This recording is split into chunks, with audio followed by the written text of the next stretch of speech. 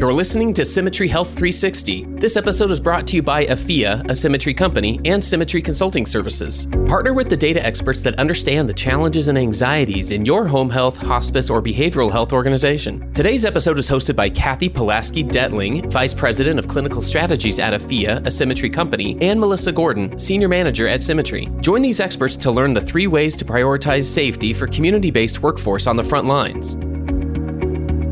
My name is Kathy Detling, and I'm a master's level clinical psychologist and work as a clinical strategies consultant with Symmetry. And prior to becoming a consultant, I spent 26 years working in the community behavioral health centers, providing office, home, and community-based services. And I'd like to also introduce my colleague, Melissa Gordon. Melissa. Hello, everyone. I'm Melissa Gordon, registered nurse. I'm on the clinical operations team at Symmetry Healthcare Consulting. I've been in the home health, hospice, and private duty industry for almost 2 decades now. Everything from field clinician to quality to running agencies across multiple states. And I'm happy to join my colleague, Kathy, today on this very important subject. So this podcast that we're providing will talk about strategies to address those unique safety challenges faced by our community-based workforce that are providing the supports and services for high-risk individuals or all that may happen when visiting an individual's home. Primarily, this is so important because we're finding that community-based workforce is really expanding, especially over the past decade. We have a variety of programs, agencies, and roles that are supported by community-based workforce, including home health, hospice, supports and services for individuals with serious mental illness or developmental disabilities, people with substance use. It's really encompassing a whole range of illness support and recovery support services across the healthcare continuum. So, Kathy, as we get into our topic and we look at the unique safety challenges of our community-based workforce, there are some key highlights that we want to talk about. The first is the importance of the risk assessment in identifying potential safety hazards.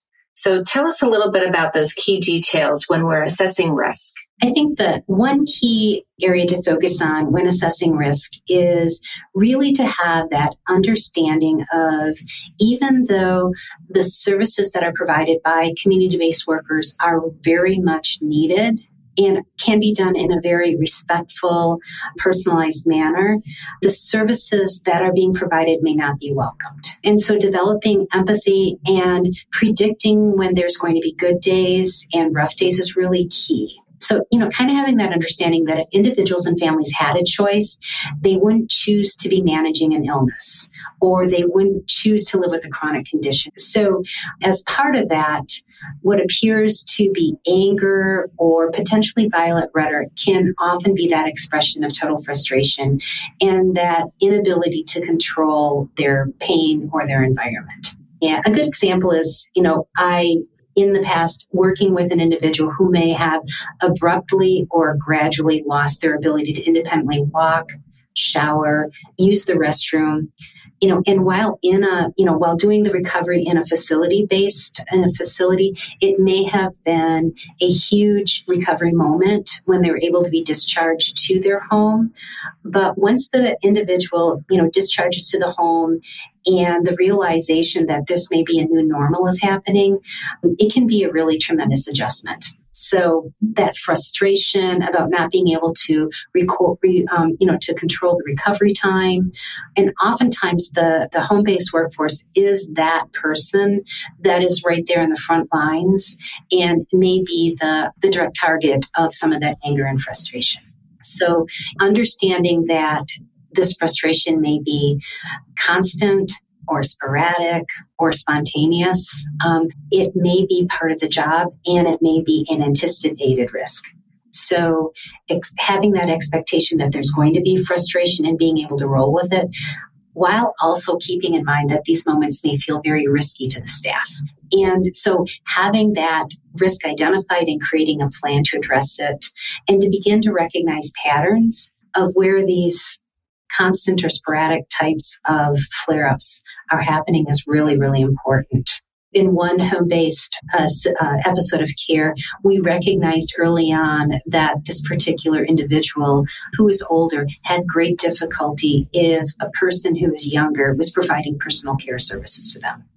And that discomfort that this person was feeling really resulted in, as part of the risk assessment, really resulted in really trying to make a change in the plan for that particular person. So understanding that as part of that risk assessment is ongoing, and it really needs to address all of those constant or sporadic moments that a person may have is really key. Just to tail off of that, when you're looking at your risk assessment, is there a certain focal point that you kind of shift to? Initially on a lot of the risk indicators, we look at are maybe environmental or anything like that. But really what happens when there are these sporadic moments or constant moments, they may not become evident until you've been working with the person for a while, or the team has been working with a person for a while. And the risk that was identified in a facility may be very different when the person comes home. So understanding that, you may have risk assessment ongoing as part of the process is a real key. I think another key is to have that understanding that the individual served may not be the focal point of a risk assessment. It's important to assess the family and friends and support system of those who want to be supportive, who then in turn may be frustrated or confused, or at times, kind of sometimes unhelpful or a barrier to the person receiving care. So, there may be people that come into the person's life during the midst of treatment also who may not have an understanding of the gravity of the person's needs. So there may be some people that will take advantage of it. So as a helping profession, having a good risk assessment that identifies who is a part of the person's life, and also updating it to see if new people coming in may be adding to that risk factor. I think another key point is with community-based work, you cannot control who's in the environment. So a person may be residing in a shared housing situation where roommates may be coming and going, or family members may be moving in and out. And so all of that constitutes a possible risk that needs to be explored. When we're working in the individual's home, there's no way to vet every person that may be coming and going in a person's home environment. And so that pre-assessment planning where all those external risks are identified prior to starting service is really an important strategy. And because there's others in the home, having those expectations for like cleanliness or privacy and safety of the physical structure really needs to be a part of your planning.